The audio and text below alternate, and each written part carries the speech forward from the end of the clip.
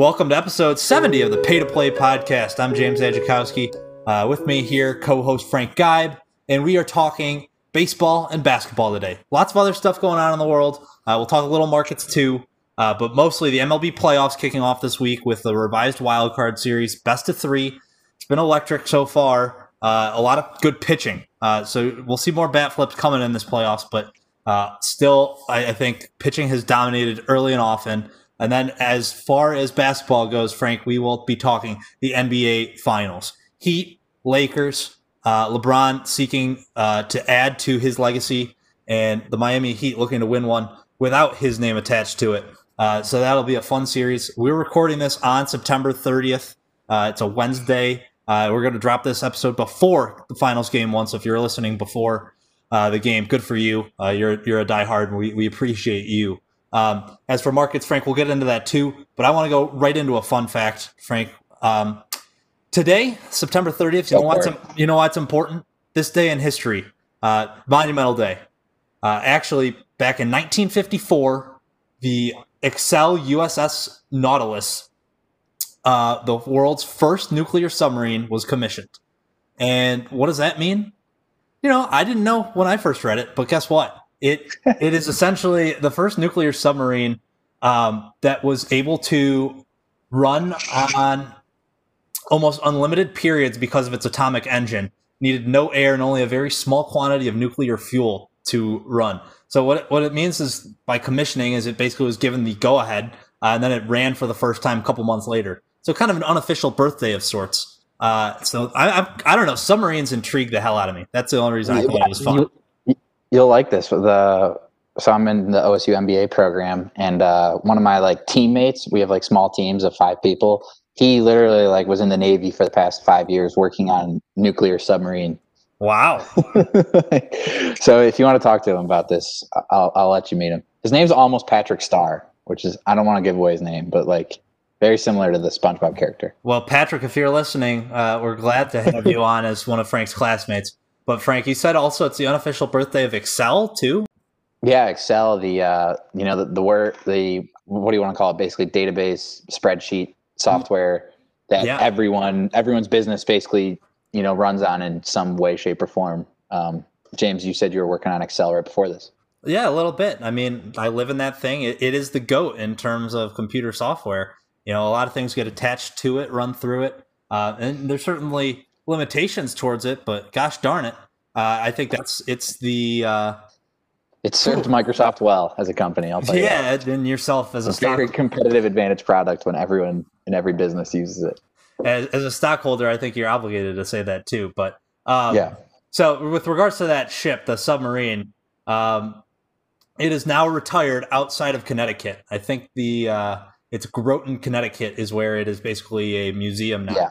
So yeah, we're gonna go check it out for sure. Yeah, at some point, Muzz will go check that out. But there was literally Dwight D. Eisenhower's wife that broke a bottle of champagne to celebrate its launch into the Thames River to get started. Okay, enough talking about submarines because we are going to switch into sports. But we'll start on the submarine basis. We've already seen a couple pitchers, Adam Cimber and Darren O'Day, submarine-style pitchers coming in with the low release point.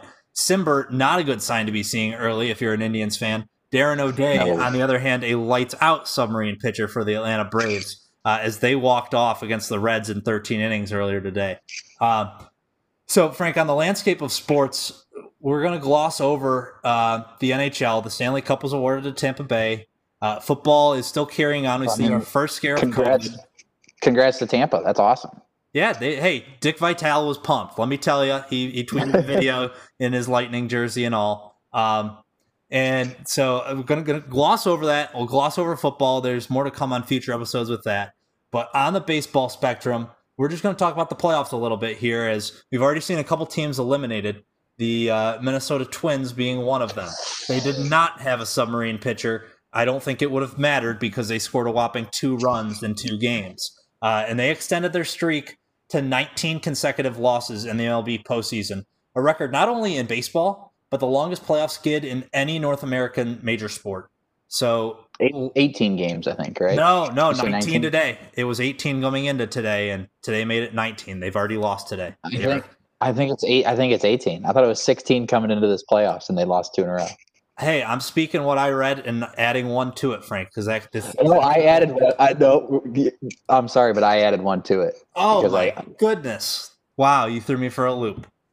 Yep, I changed the document, guys. It is 18 consecutive losses for the Twins. Still the biggest record in major sports U.S. history. Yeah, I mean, I would hate to be a fan. I would really hate to be a fan of the Minnesota Twins. If you lose 18 straight, it's like the Cincinnati Bengals. You could argue worse. Worse. I think the Bengals have lost 6 playoff games. What was Marvin Lewis's record in the playoffs? Not important. Not worth my time to think about. Not important. Just keep going. Keep talking. I'm going to look it up though. All right, go for it. I think the biggest storyline is the LA Dodgers being definitely the favorites coming into this year. They are 43-17 in the regular season, matched up with the lowly Brewers, who made it as the 8th seed in the NL, despite not having a winning record at any single point during the regular season. Which also, on that note, who knocked out the Minnesota Twins, the Houston Astros were 29-31 in the regular season. They come out and sweep a team that was used to mashing the ball. So, I mean, screw the Astros, but at the same time, I guess tip the cap to them. They came in and took care of business in this revised playoff format. The Dodgers, on the other hand, been to the World Series a couple of times the last few years, haven't won it. They haven't won a World Series since 1988. It's almost like the Notre Dame of the MLB, this historic program, always in contention, but haven't really won anything recently to talk about. So I think the Dodgers have a likable team. They got a good core. What did you just uncover? You seem really shocked right now. I mean, Notre Dame football is looking pretty good. Ian Book's got the guys rolling. Yeah, right. Like most years, exactly. That's exactly what everyone has said about Clayton Kershaw these last few years too. And then, the playoffs. Yeah, I agree. So I think that's not meant to be a slight on them. But the Dodgers are a powerhouse of sorts. So a couple other teams to highlight. The Oakland Athletics basically had a streak of 12 losses in their last 13 postseason series. So they have not had much postseason success themselves. It looks like they're going to be forcing a Game 3 against the White Sox. And our own beloved Indians got their what handed to them in Game 1. Garrett Cole came out and looked dominant and played the role that he had to. Shane Bieber just I don't know what else we can say about it. It was painful. It sucks when a guy doesn't have his stuff and the manager trusts him to get out of it, and that didn't happen. So life goes on. You got to have a short memory. Yeah, it's tough, and everyone that's listening will know how Game 2 went most likely. So hopefully Cookie gets it done for us, and we're all getting excited about Game 3. But yeah, it's this format is crazy because it's so like there's more teams, which I like, but it can end so quick. That it can. I was going to say, with regards to the pitching that we talked about too, Cole was dominant with 13 strikeouts in Game 1.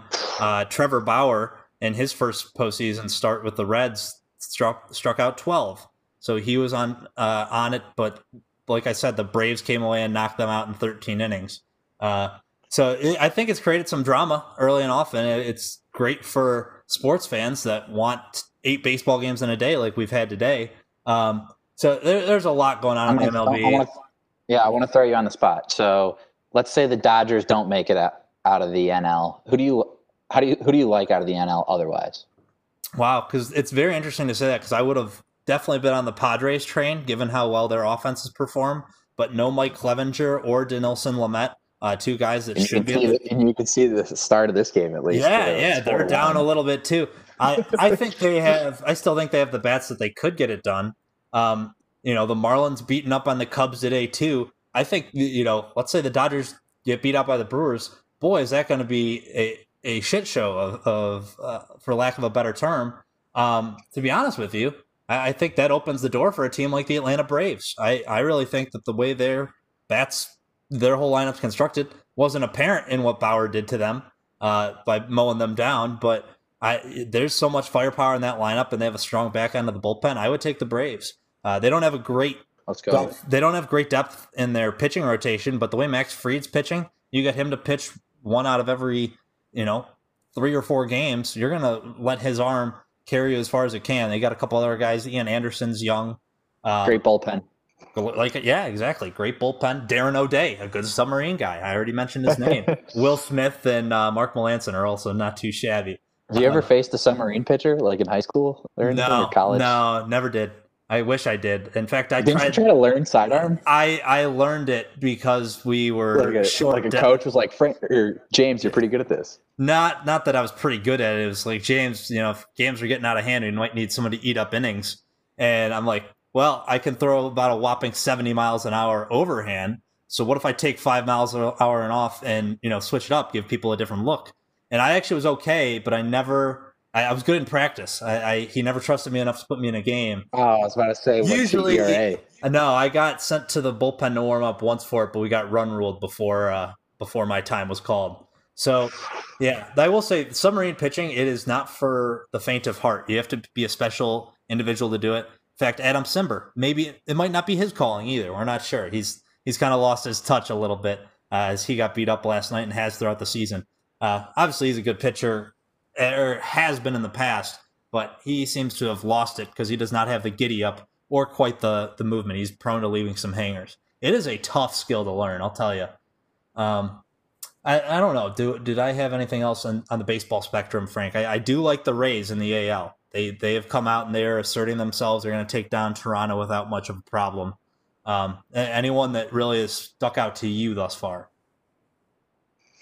I mean, the Yankees looked good against us, I thought, in Game 1, to be honest. They're a big favorite, and they, we were the favorite in Game 1, but they're a big favorite now with the 1-0 lead to win the World Series, actually. So it'll be interesting to see. Obviously, I really don't know what to predict. You're more of the baseball guy than I am, so I'm just excited to watch and bet no run first inning all the time. That is a fun bet. It's very hard to predict. The no run first inning bet, you can talk to us about it if you want. We have been tracking it all playoffs long so far. There was a lot of no-run action yesterday, 3 of 4 in the first day of the playoffs. And so it seems as though pitchers are bringing their lunch pail to work, and they are absolutely, locked in from the get-go. But a couple teams have snuck runs in here, and it throws you off, and there's plus value on those bets. So always fun to watch. That's enough baseball talk, though, Frank. We're whipping this episode out quick so that we can get it out to the people before Game 1 of the NBA Finals, and that is exactly what we're going to talk about right now. The Miami Heat taking down the Boston Celtics in 6 games. The Lakers a little bit better rested, having taken down the Nuggets in 5. They had 2 meetings during the regular season. The Lakers kind of ran the floor on them in Game 1, where they won by 15, and then won by 3 in the follow-up matchup. A couple players were kind of missing in that one. Within both of those games, and they've made adjustments since then. Markieff Morris coming to the Lakers. Dragic was out in that second matchup, and Jay Crowder and Andre Iguodala have been added. So there's 9 months ago. Yeah, it's been a while. It has been a while. And LeBron came out and said there's no extra meaning to this series for him going against Miami. His former team where he won 2 titles. It's a surprising finals matchup, and it's even more surprising how easily it was almost for both teams to get there. They both are 12-3 right now in the playoffs. The Heat went 4-1, 4-1, 4-1 in their 3 series, or not the Heat, the Lakers did, and then the Heat swept the Pacers, beat the Bucks handily, who were a huge favorite. Giannis got injured towards the end of that series, but they didn't look like they were going to win the series anyway. And then they took down the Celtics, which was another great victory. So, I mean, the Heat are for real. Coming into the season, plus 25,000 to win the titles, Edge. So 25,000? 25,000 was their title odds at the beginning of the season. They've been an underdog in 7 of their last 8 victories. So they're going to be an underdog all series too. They're 4.5, 5-point dogs in Game 1 tonight. Yeah, I think we do need to shout out Abe Mohamed back, episode 61. I think back in June, before the bubble started. This is back when the ideas were coming out towards it. Yep. He did call. He said the Lakers are the team he's riding. He thought the Heat would come out of the East and give him a series, but he doesn't see anyone stopping Bron. So we'll have to follow up with him, get a little clip, see how long he thinks this series is going. Yeah, I mean, what a prediction. Calling the Heat. You literally said to him like, "Hey, that'd be a fun little random pick." It wasn't random at all. They came out and asserted themselves, like he said, not wasting any time. They have not faced a Game 7 yet. And that Boston team, I think, probably had more depth than Miami. But I'll tell you what, the guy that stands out to me, Bam Adebayo, Jesus. You think a guy performing at the level he is, I could say his name right on the first time. But even I, a guy that is prone to a couple name slip ups, hey, it happens. But Bam, I'll tell you what, the way he plays is so dynamic. You okay over there, Frank? Yeah, just the phone fell out of my pocket. Sorry. Okay, probably getting overloaded with messages. I get it. Yeah, no. Well, we've got a couple. Bam Adebayo's great. What are we talking about? Yeah, exactly. Threw you off a little bit. No, the way he is able to kind of create his own shots, not something I knew that he had in the tank. And meanwhile, you look at the way the Heat play, I think it contrasts with the Lakers a little bit. So we're going to throw some stats at you, namely the fact that the Lakers are a transition team and the Heat struggle to stop defending in transition. So the Lakers lead the postseason with 23 transition points a game. Basically, 18% of their possessions come in transition. Like, they don't like wasting time.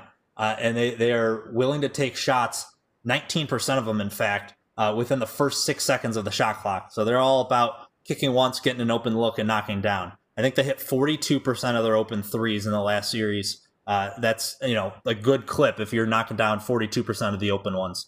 But also worth noting there is that the Heat have allowed 1.17 points per possession in transition. So that is the third highest rate of any team in the playoffs. So that's I think, edge Lakers first and foremost, Frank. The way that they operate, running the floor, can throw the ball down the court. Anthony Davis is a big that's not afraid to run, and he's not afraid to throw those long court passes. I think that leaves the Heat at a little bit of a disadvantage, at least on paper, going into this series. Yeah, I mean, on paper, the Heat are at a disadvantage. I think Vegas has the Lakers at minus 300, and it's because they have the two best players. I mean, LeBron James has proven throughout the playoffs that he's the guy that the team runs through, but he's not the guy they score through. Anthony Davis has been averaging 28.5 a game all playoffs long, and I think he'll average 30 in the finals. Bam Adebayo can defend him. It'll be a great matchup, I think, but I think Davis is better there, and then I think LeBron's better than Butler. So I like the Lakers power too, but that's the thing, is the Heat really have those role guys that might be better than the Lakers role players. It depends how Rajon Rondo shows up. It depends if Dwight Howard comes to play. He played great in the last series. Does Kyle Kuzma show up off the bench for the Lakers? Whereas the Heat, Tyler Hero's been dominant. He's been unbelievable as a rookie. Duncan Robinson's been great. Goran Dragic has been an unbelievable veteran presence for them, playing great basketball. Jay Crowder even. Jay Crowder and Iguodala, you brought up, they weren't with the team when they first matched up. They've both been given great minutes to the Heat. So I think this is going to 6, but I'm taking the Lakers. I respect that pick. I think the Heat will win a couple games for sure. I'm one of those people on the train of Lakers in 5, but I think I've kind of been against the Heat at each stage, so I've been one of their doubters without a doubt with them. I mean, let's look at it this way: if the Heat win, how much hate does LeBron get for this loss? Like, it's got to be pretty intense. I mean, it'll depend on what his stats look like, but let's assume he has a pretty good statistical series and he still loses. I don't know where the LeBron sexuals go to defend him. Like, this is a time where he has, allegedly the better team, maybe not as much depth as Miami. Like I said, I think that Boston team is deeper than Miami, but this Lakers team might not be. I think the pure star power will be what makes the difference in this one.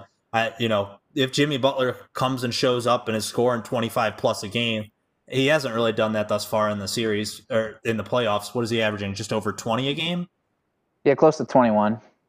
They don't necessarily. Pretty good. Yeah, it's not bad by any means. I just don't think. I think they need someone to step up and be that, the go-getter, the catalyst. Goran Dragic, I don't know if he's that guy. They get a different guy every night, though. It's interesting. I mean, I totally agree with you, but I think they like it that, you don't know who's going to show up that night. I think Duncan Robinson had a 20-point game against the Celtics there or something. So you just really don't know who's going to score 20 for them any night. And and that's tough because you do know for the Lakers who their go-to guys are. But I still think the Lakers, they have enough depth. I think if, Morris plays well, if Danny Green can make some shots, Caruso is always a good hustle player. I love to bet his over 5 points props if they're giving him minutes. Caruso is the Delly of the Lakers. He is the second coming of Delly at this point. But he's more athletic, dude. I mean, he's a really good athlete. Yeah, he just doesn't trust his shot. Yeah, and I don't trust his shot either, so I'm glad he doesn't. Yeah, he doesn't trust himself. You mentioned Danny Green. This is just a fun stat I saw on NBA.com. He's been averaging 4.49 miles per hour, the third fastest rate among those who've played 200 total minutes in the playoffs. So, I mean, I get it. Like, in the half court, you're standing around a little bit, and I think that's what's factored in here to actually show those numbers. And running around. Yeah. I mean, like 5 miles an hour, that's not very fast over the course of running. Like, you and I both, I think the average person can run like 12 to 13 miles an hour or something like that. But like 4.5 with all the standing around is not too bad. So yeah, he's up there in terms of speed, also speaking towards the transition play that the Lakers emphasize. And one thing that the Heat do have to do, I think, a little bit better to stand a chance is shoot the three ball a little bit better. You named a bunch of guys that they can go to, Jay Crowder being one of them. He's not afraid to pull the trigger. He does trust his shot, which is interesting because throughout his career, the last 5 years, I feel like he's played for 5 different teams, including the Cavs, including the Celtics at one point too. The way he's ready to catch and shoot at almost any moment. They shot the ball at only a 32% clip from beyond the arc in the conference finals, which is the worst mark for a team in a series that has won this playoff. So they are going to have to step it up a little bit when they're shooting from downtown. I think that falls on Dragic. A guy like Hero popped off and won him a game, essentially. You're buried the Celtics with the way he shot the ball. But between him, Duncan Robinson, and those guys that are pure shooters, if you will, they're going to need to bring it every night. I'll say this: I in the betting sense, if you like the Heat, and maybe rather than betting plus 275 on the Heat to win the series, take Jimmy Butler plus 700 to win the Finals MVP. It increases your value a lot, and I mean, if the Heat are going to win, you got to believe Butler's going to be the main centerpiece for most of the series that is leading them to that victory.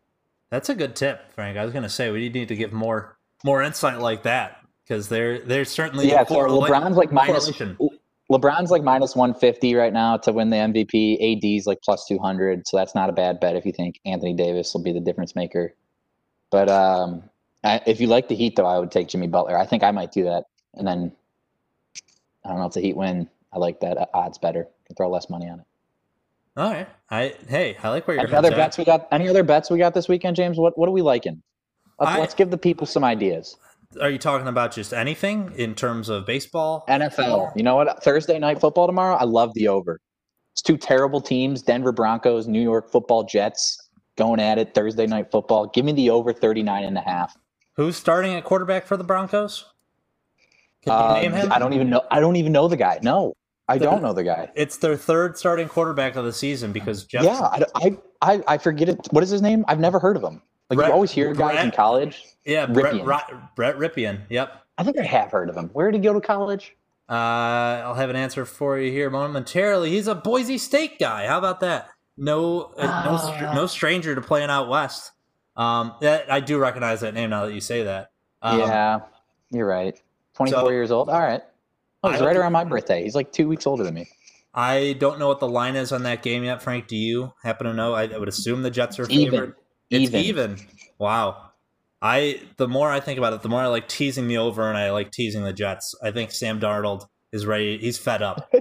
He's got to have a better game eventually, right? You would think. I mean, they have looked terrible. For me, I will be taking the Minnesota Vikings against the Houston Texans. 2 0-3 teams. I haven't seen a line come out there because there was reports of the COVID tests with the Titans and the Vikings. However, there were 0 reported positive cases for Minnesota. So Tennessee had a couple cases, whatever. I am on the Mike Zimmer train that he is a very good coach after a loss. Like, a very good record. That was not evident last week as they fell to the Titans or by the week one. Before. Or, yeah, the fact that they have lost 3 times now, the last 2 times bouncing back, it hasn't helped them win. But so be it. So that's my pick of the weekend. Frank, I think we go right into market talk right now, though, unless you have more. We did have to sneak a little football in there. I like the fact that we're still getting after it in the betting sense a little bit. But I think let's bet on the market a little bit, too. I've been adding money to the market as we've had kind of some choppy waters. We just had the presidential debate last night. It was very interesting, I guess, to say the least. It didn't seem like much was actually, discussed. It was more so just guys yelling at each other, Trump interrupting. The sentiment is that Biden actually won the debate overall. And the markets didn't react negatively to that. It seems like people are right now, the betting odds are that Biden's going to win and the market is not reacting negatively. So, I don't know. What do you think's going on? I'm comfortable holding and buying on any dips. Yeah, I'm at the same point because I think here I'm doing a little portfolio restructuring myself to get a little better baseline going forward. I think this is a good time to do it. An election year, you'll see definitely some industries react a little bit more negatively than others. But for the most part, the big large cap stocks that I'm invested in, technology based, I don't think they're going to fluctuate really a ton based on who wins this election. They might do it on other things with, that have some dependencies on it, whether it's, a COVID vaccine, stuff like that. All of those things will have an impact, but I don't think that necessarily one president or another is going to determine a huge swing one way or another here. I've been saying it for a while that the stocks are overheated in general at this point. I had a fan question come in from Luke Diggs. He's like, do you see a big drop off after the election? I go, it could happen 2 weeks before, might happen after, depends. I mean, there's so many unknowns still with how mail-in voting will work and everything that I'm not necessarily going to be a guy that's going to, they better sell everything, Biden won. Why would you do that? Yes, his tax policy is going to be a little bit different, but does that fundamentally change what you think that company's worth? There might be some swing in the market, but that's not one that I'm willing to trade on because that is, I'd rather gamble on sports where I know the teams and players, whereas, there's these other people in the stock market that, they're going to make their decisions based on their own reasons. Yeah, and it's interesting. I mean, Biden, while he would probably increase corporate taxes, he said he will. He's also probably going to increase government spending, which is another part of GDP. Like that's part of the equation, is government spending. So by increasing that and, investing in infrastructure and trying to, combat climate change, he could actually be, as he said last night, actually creating more jobs and helping the economy and offsetting some of those corporate taxes. So I think the market kind of understands that. And I mean, it's just, I don't know, it's going to be interesting. I think it's more so on what happens with coronavirus and if there is another shutdown to, economic activity going forward. That's kind of the main thing to really watch. I like it. So Frank, I don't think I have a ton else to talk about in the market, but except during the debate, I heard one thing that there's a K-shaped recovery. So I've heard V-shaped, I've heard W-shaped. I'm just trying to envision what the heck is a K-shape versus a W, and I'm not expecting you to know. I think it's hilarious. I know. If you think about the shape of a capital K, let's look at a capital K. Yeah. So you're going into it, and then it breaks off. The rich people are getting richer, whereas the poor people are getting poorer. Mm-hmm. Okay. That's kind of the idea. So part of the account, like the wealthy part of the economy, I guess, or like the wealthy class is doing better. They're recovering, going up, whereas it shouldn't even be called a K-shaped recovery because it's not. It's a half recovery. I guess. Yeah, it's just a K-shape. It's just a K-shaped scenario. The economy's in a K, right? All right, I like that. I was curious what that could withhold. But Frank, I think at this point, we were trying to make this episode quick. I think we're going to start the 2-minute drill right now. This is our 2-minute warning, and we are essentially going to wrap things up in the next 2 minutes. So buy or sell.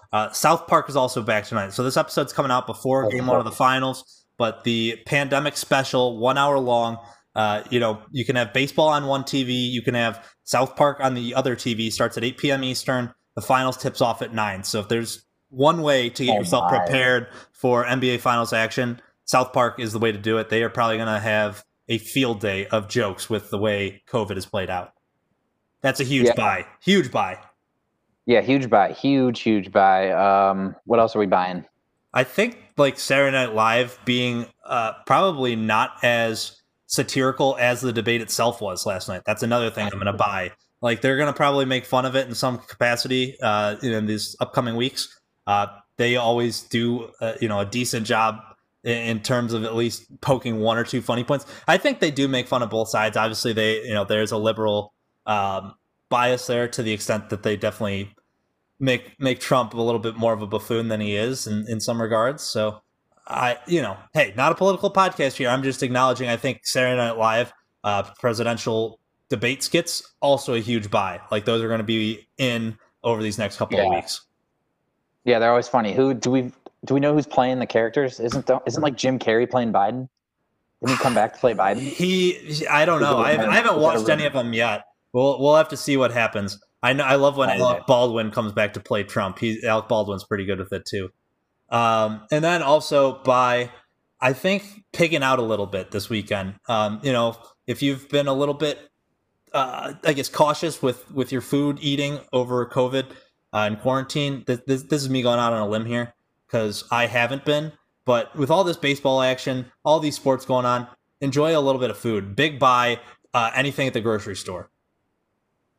Yeah, I mean, calendar's turning to October tomorrow. Get your Halloween candy out. Let's go. It is almost big boy season, so go ahead and. It's almost big boy season. It's spooky season right now. Get your sweater out. We'll do Halloween costumes as a buy or sell in a later episode here, Frank. And I know we've switched to the bi-weekly kind of releases at this point, but we'll get one out there before Halloween without a doubt. I've already got a good one planned myself. All right, 2 minutes is up. 2 minutes up. 10 seconds. 10 seconds left. What's the song of the week? The Great Divide came out by the Shins, an alternative rock song. Of course, there's my bias, but pretty timely given the debate and everything. The world's in a great divide, but got to find a little bit more likeness between each other.